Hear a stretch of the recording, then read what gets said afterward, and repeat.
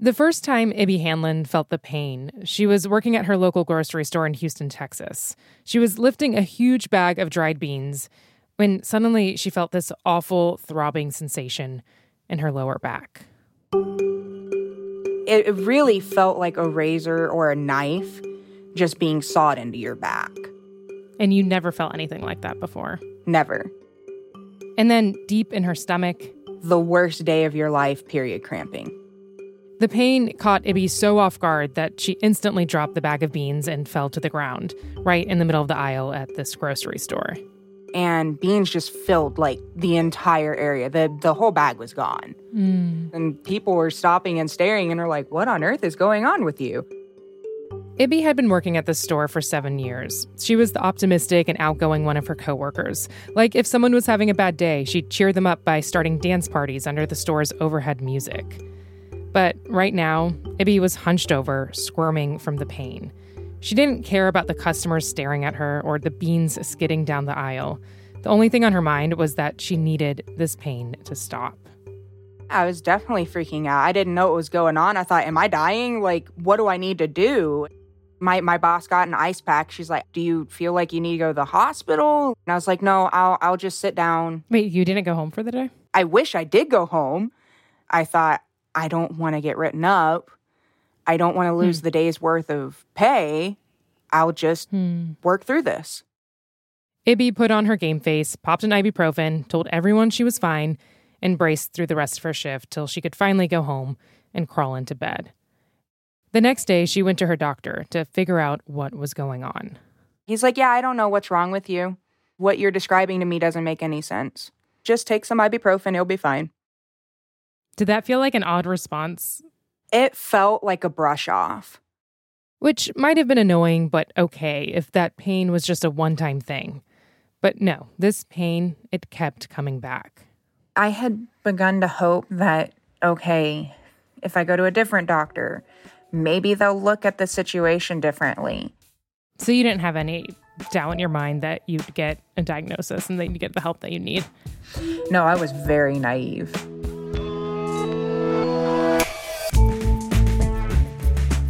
I'm Reema Khrais, and welcome to This is Uncomfortable, a show from Marketplace about life and how money messes with it.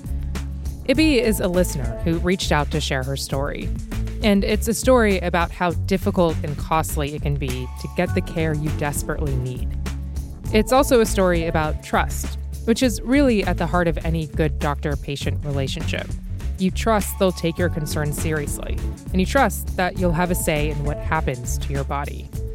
On today's show, the price you pay when that trust shatters.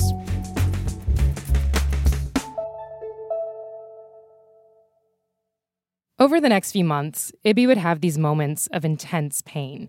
She'd regularly call out of work, bail on dates, tell friends, sorry, I can't go out dancing. Instead, she'd be curled up in bed, sweating from the pain. I would actually be in the fetal position so much. And I would just be crying, and I would fall asleep from crying. So Ibby went from doctor to doctor to doctor, desperate for a solution. But no matter how many doctors she saw, all she got was what felt like useless advice. Just lose weight, eat less, stress less, give it more time, don't be so sensitive. And for Ibby, this was getting expensive. Even with insurance, every visit came with copays and other charges, which she'd load right onto her credit card. I would worry how much I was going to spend on groceries. I was worried how I was going to pay utility bills. At the time, she was making $13 an hour at the grocery store, living paycheck to paycheck. And she'd already racked up thousands of dollars in debt over the years. So paying for doctors wasn't helping. And I felt like, well, are all these doctors in on the same club or something? Am I just being a hypochondriac? Why am I having to go to doctor after doctor after doctor? But there was one thing in Ibby's life that felt like it was going right. Shortly after the pain started, she'd just met a guy named Chris on eHarmony. When they met up, they instantly hit it off. I was sprung. He had this soul that was very kind. And I hadn't met anybody like that before.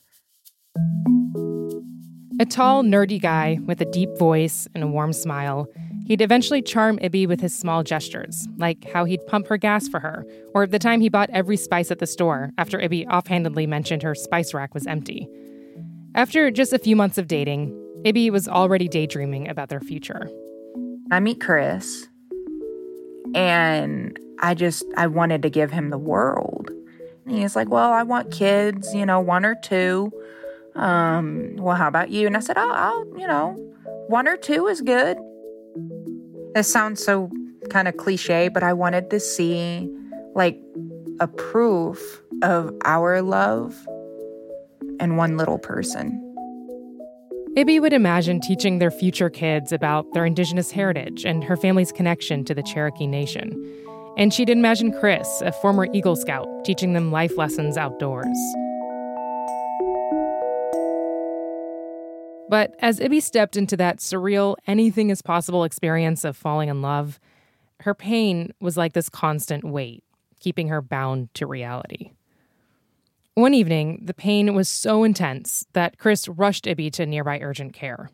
When we got in, I was crying, and they checked me in. They're like, well, what's going on? I said, I have shooting pain from my groin down to my toes. It feels like a donkey has kicked me in my vagina, and somebody is taking an ice pick and razor blades to the back of my lumbar.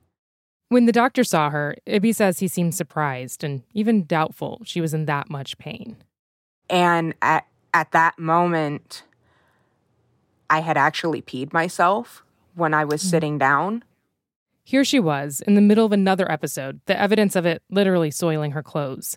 And still, Ibby felt like the doctor, like so many others, wasn't giving her the help she needed. So her boyfriend Chris helped Ibby up, put yet another medical bill on her credit card, and walked her to their car. And we got in our car, and I was crying. Mind you, and, defecated, peed in pants and everything. And I looked at him and I said, we need to figure this out. I'm not going to live like this. And he said, yeah, we are going to figure this out. We will go more and more into debt if we have to. We will figure this out. Now, I just want to pause here and talk about this dynamic between the doctor and patient.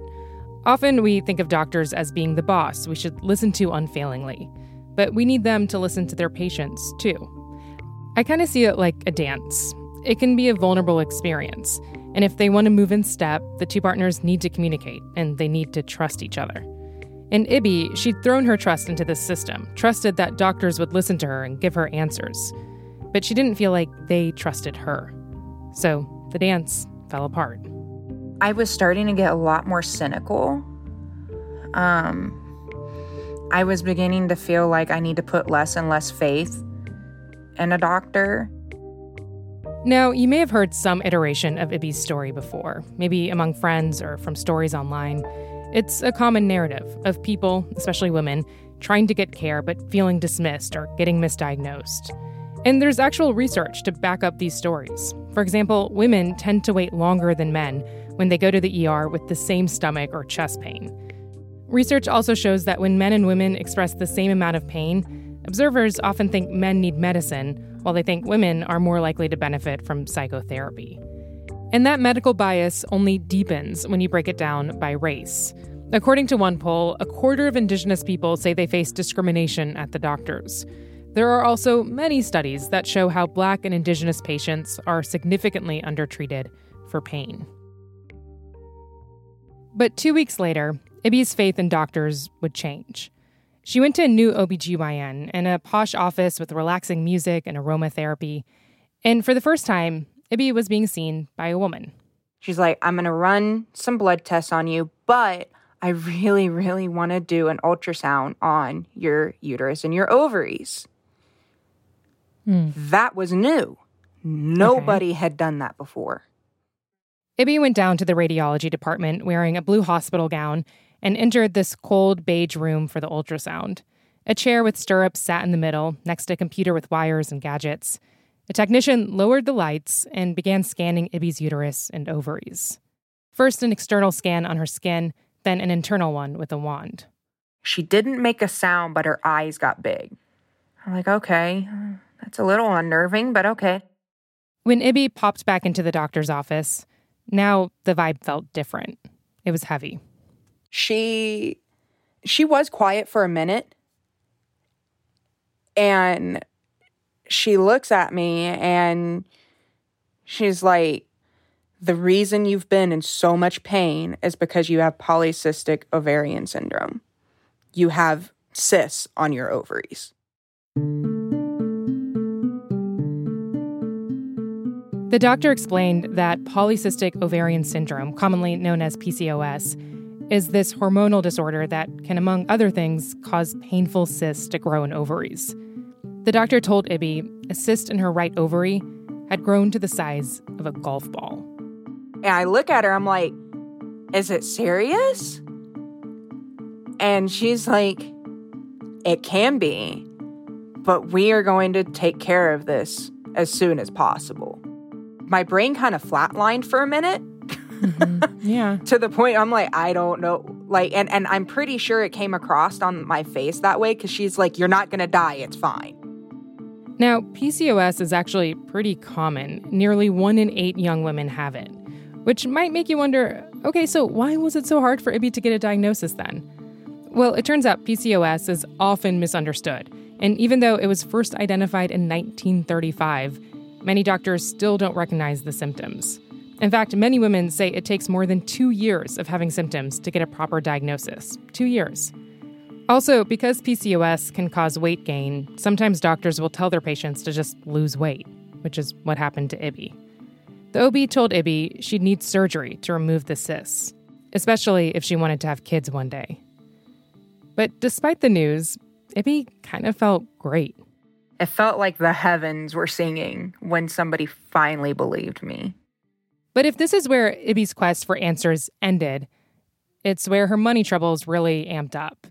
The day before Ibby's surgery, she found out that even with insurance and assistance from the hospital, it was personally going to cost her $10,000. My jaw literally dropped. And I said, I can't pay that. Like, that's a lot of money. But it's not like she had much of a choice. So Ibby did what she'd grown so used to doing.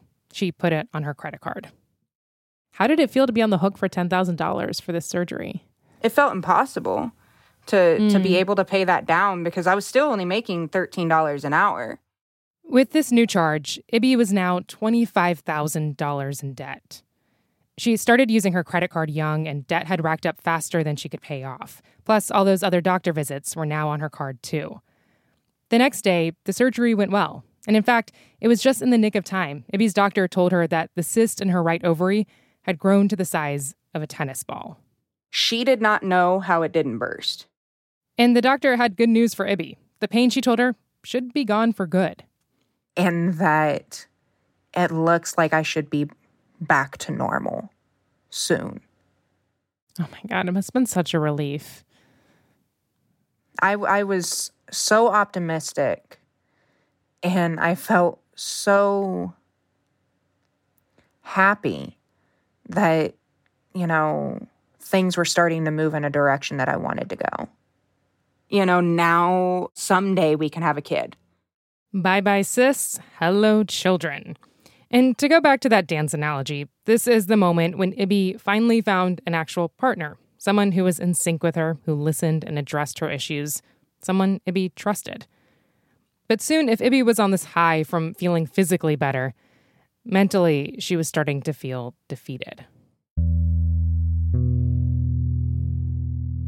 After the surgery, Ibby couldn't stop thinking about how she was now over $25,000 in debt. Every credit card bill was a dark reminder. I saw the numbers going up and up and up. It was starting to feel very suffocating. One day, it all came to a head. Ibby was going through the mail when she saw their internet bill. I just broke down in tears. And it was only $45. But $45 just felt like a mountain at that moment. Ibby fell to the ground crying on the brown shag carpet in their living room, gripping this bill. Chris heard her from the other room and came running. And he's like, it's just $45. I'm like, I know, but $45 is too much. I almost can't pay it because I'm getting into so much debt. Not we, but me. And he looked at me and he's like, no, it's a we thing. It's fine. And he's like, why are you crying about this? I said, because I want to get out of this. Ibby couldn't help but think of how different her debt might look had she gotten the care she needed the first time she felt the pain, not a year and a half later. It had been a year and a half of paying for doctor appointments, a year and a half of missing shifts and not getting paid at work. And now this surgery, which was supposed to help her have kids, started feeling like a barrier to ever affording them. Ibby started to ask Chris, what is our financial plan here? How are we going to make more money? Because this kind of debt isn't going to work if we're going to get married, if we're going to have kids. We didn't want to start out in the complete red. So they made a rule, no kids until Ibby's debt was cleared. But living in an expensive city like Houston, that felt impossible. Ibby was making $13 an hour, Chris $18. So when a friend told them about job openings at their company in a small town in Minnesota with a much lower cost of living, they decided, let's just apply. Yeah. You know, what's the worst it's going to do?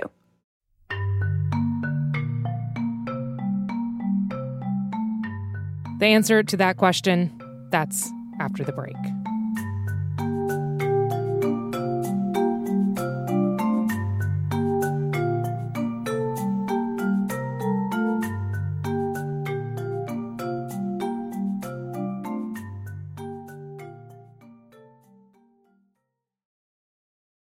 About 9 months after Ibby's surgery, Ibby and Chris, now engaged, picked up their lives and moved from Houston to a small town in rural Minnesota. They got jobs at the same company, Chris in the warehouse, Ibby in sales, and Ibby was now making more than she ever had. Plus, with the low cost of living, they felt like affording kids could actually happen here. We really started thinking about kids because we felt like we were moving up in the world. They eventually moved to a 4-bedroom house with kids in mind.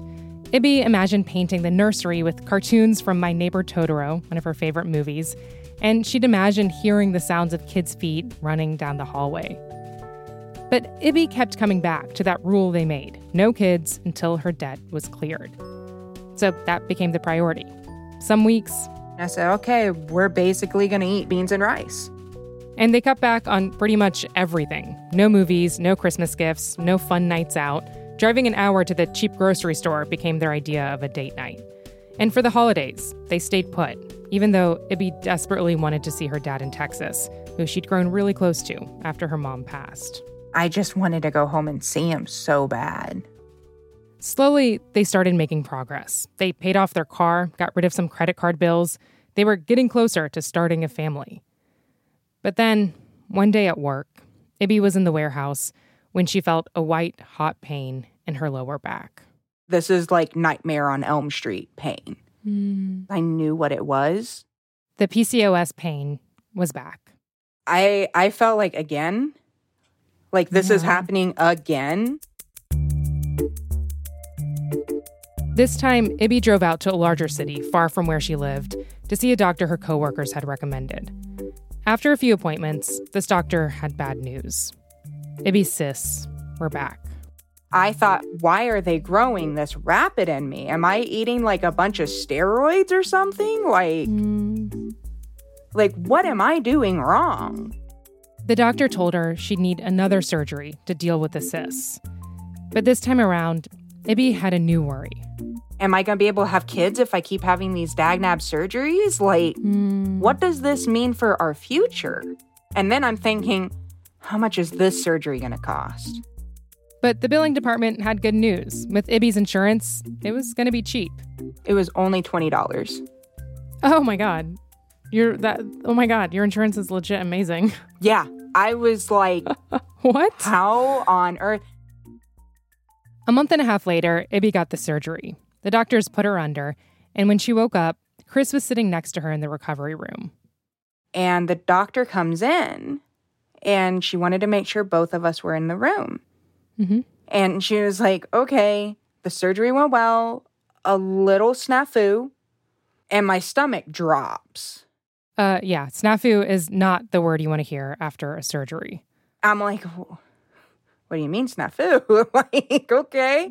Mm-hmm. And she's like, don't worry. I did have to remove your right ovary, though. And my eyes, of course, got big. And my boyfriend was like, why? Why did you have to remove her ovary?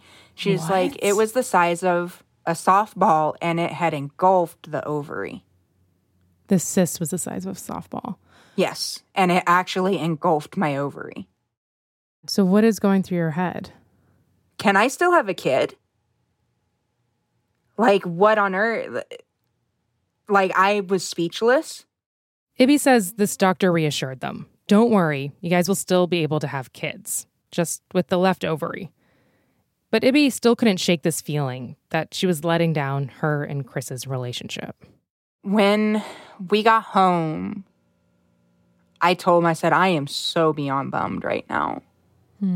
I know that she had to do this, but I feel like I'm not the person you would want.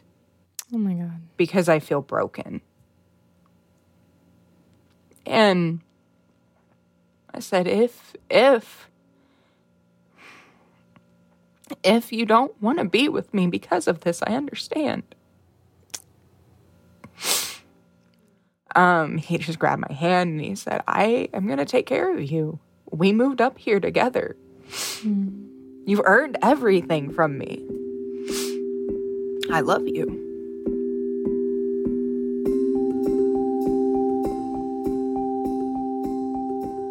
Now, all things being equal, folks with one ovary do have a pretty similar chance of getting pregnant as those with two. But Ibby still felt like there was this shadow hanging over her.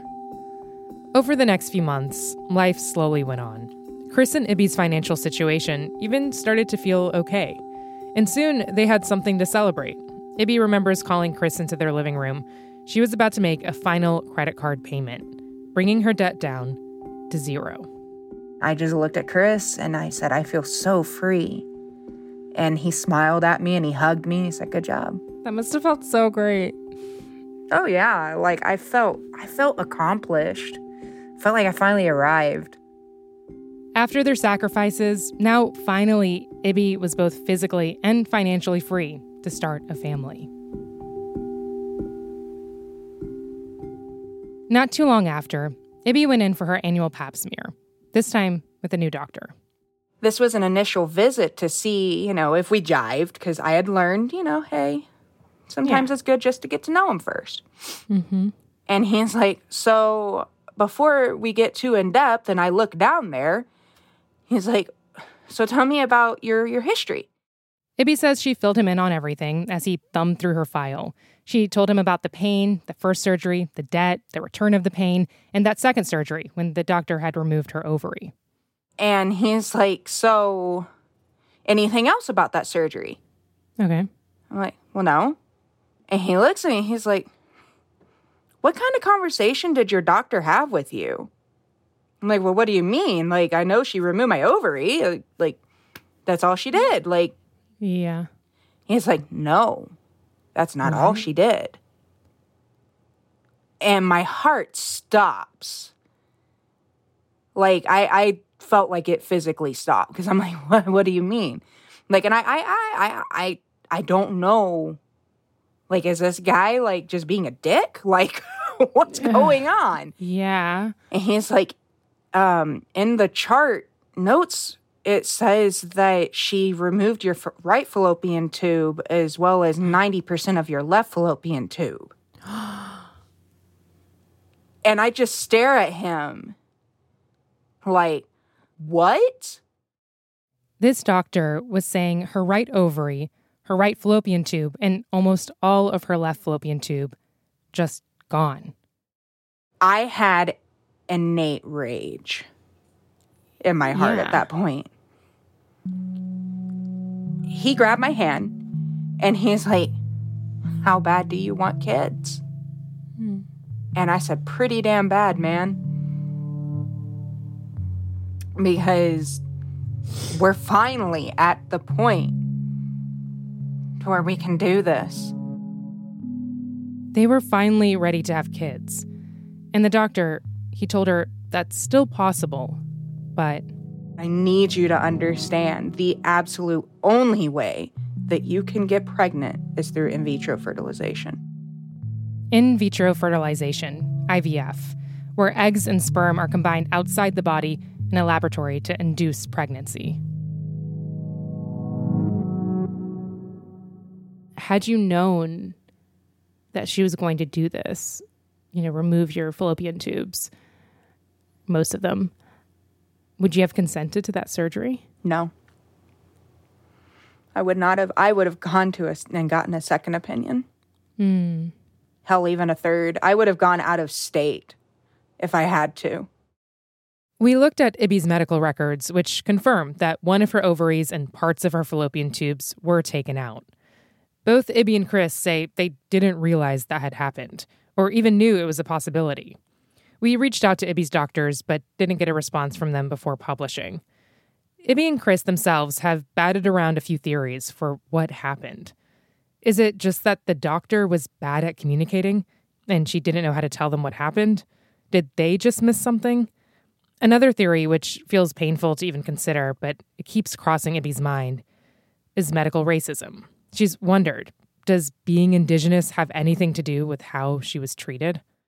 You think they went to school for this, they're going to know better than me. They took the oath to, help and not harm. And then when this happens, you feel 100% harmed. Ibby and Khrais looked into filing a malpractice suit. But she says when they talked to a lawyer, anything legal seemed like an uphill battle and super expensive. She was out of debt, sure, but still living paycheck to paycheck. And for Ibby, she just started to regain her trust in doctors. And now this felt like a much larger violation than anything she'd experienced before. Her trust in the whole system was shattered. I would just randomly just start crying. And I listened to a lot of Katy Perry. Not the end of the world. That was my theme song then. Yeah, like you were trying to stay optimistic. I was trying so hard. And I was like, okay, slap out of it. We can't do anything about it now. What can we do? Well, we can research.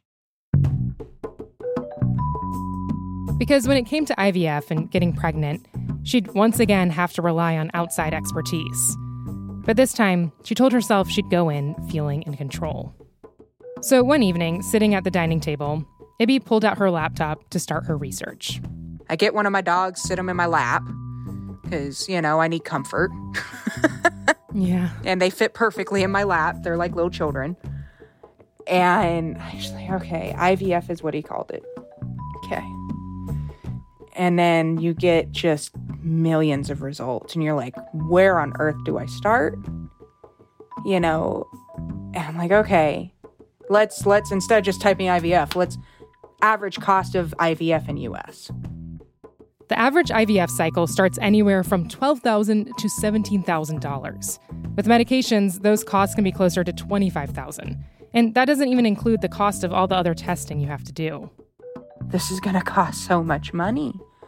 Because the more research I did, the more dollar signs I kept hearing.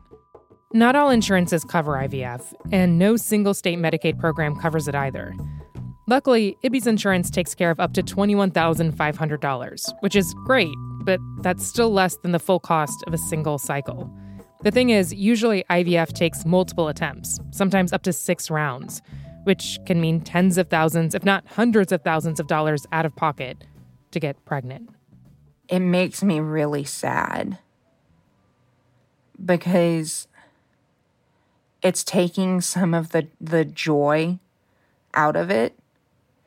because now you have this industry that's being developed that you're basically paying for a human being when this should be a magical miracle moment. And yes, people need help, but it shouldn't cost them thousands of dollars just to be able to be a parent. And now, Ibby and her husband are in this strange space of trying to figure out, essentially, the price tag, just how much they're willing to go into debt to have a baby. We decided that we'll go up to $80,000 into debt for it. That's your cap? That's our cap, which is about 3 rounds. And why is that the cap? We want to still be able to provide a very comfortable life for our kid. We don't want them to see us worrying about money. Recently, Ibby found a clinic in Minneapolis, a 6-hour drive away, with doctors who actually specialize in IVF for people with PCOS. She's excited, but also anxious about just how much that'll cost. Because there's the actual surgery, but then there are the travel expenses, the hotel costs, the time off work to get blood work done. It keeps adding up. This time, though, Ibby says she's gained something new from everything that's happened. It's kind of given me some self-assurance in a weird way, because I've already had one of the worst nightmares already happen to me. I'm going to fight for myself now. So Ibby's planning ahead, saving up for the IVF. The clinic actually has a deal where if you go through 3 rounds and don't get pregnant by the 3rd round, they'll refund 90% of the money. I don't even want to ask this, but what happens if the 3 rounds don't work? I'm going to get another dog. Yeah. I know that sounds crazy, but no. It's I will probably have to take some time off from work and go do something fun and good, because I will need time to heal from that and to try to teach myself that sometimes things just don't work out.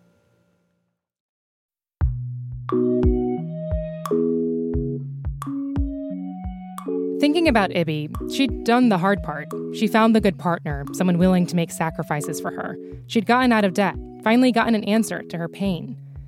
But it was the outside factors, the things she didn't have a say over, that threw a wrench in her plans. You only have a certain amount of control. And what you can't control, you have to try to accept. And just for inner peace, it's important to come to that.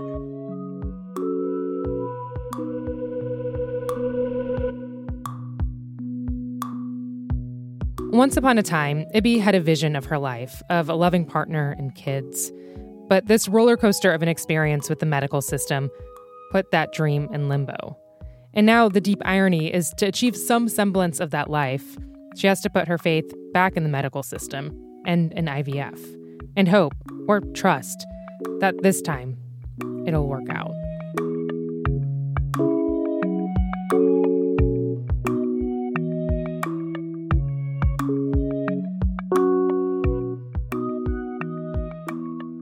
All right, that is all for this week's show. If you want to hit us up with any thoughts or stories of your own you want to share, you can always reach me and the team at uncomfortable@marketplace.org. And if you haven't yet, you should definitely sign up for our weekly newsletter. It comes out every Friday, and the team always shares some really great recommendations on things to read and watch and listen to. You can subscribe at marketplace.org/comfort. This is Uncomfortable is me, Reema Khrais, Donna Tam, Megan Detrie, Peter Balonon-Rosen, Camila Kerwin, and Phoebe Unterman. Peter Balonon-Rosen lead produced this episode. Megan Detrie is our senior producer. Our intern is Serena Chow. Our editor is Karen Duffin. Tony Wagner is our digital producer. Sound design and audio engineering by Drew Jostad. And our theme music is by Wonderly. This is Uncomfortable is funded in part by the Cy Sims Foundation, which supports advances in education, scientific research, and the arts. All right, I'll catch y'all next week.